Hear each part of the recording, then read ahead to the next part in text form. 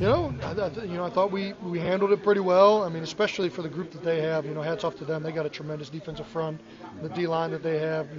Between I mean, you can literally go down all the starters and all the backups, and you still are dealing with starting caliber players. So, we knew that we were going to have to be effective and slow them down in order to have success on offense. And even when Isaac Sayamalu hasn't had a rep of tackle in probably 5-6 weeks, is starting to play right tackle. He goes out there and he's, for the most part, getting it done. So, hats off to him, hats off to V. Wiz stepped in there, did a great job for us. I mean, it was a joint effort. Jeff Stoutland does a great job of making sure that we have a plan in case things like this happen and guys are ready to go. It was maybe a little bit more than we like for this one, but I'm happy with the way our group responded for sure. What happened to you on that one play?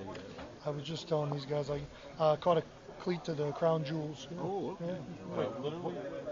Quite literally, yeah. They're in London, Stu. They're in the tower. Oh, does it? Okay, sorry. What do you make of these games here and growing the game internationally?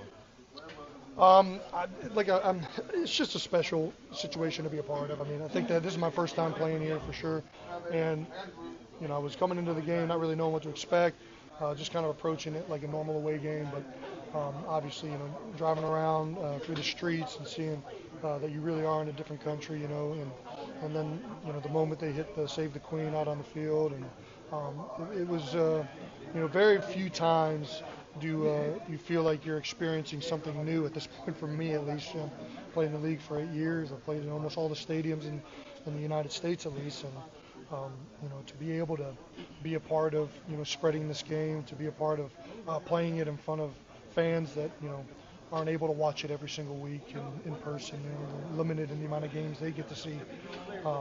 It's special to be a part of, and it's a very, very fun experience, I would say.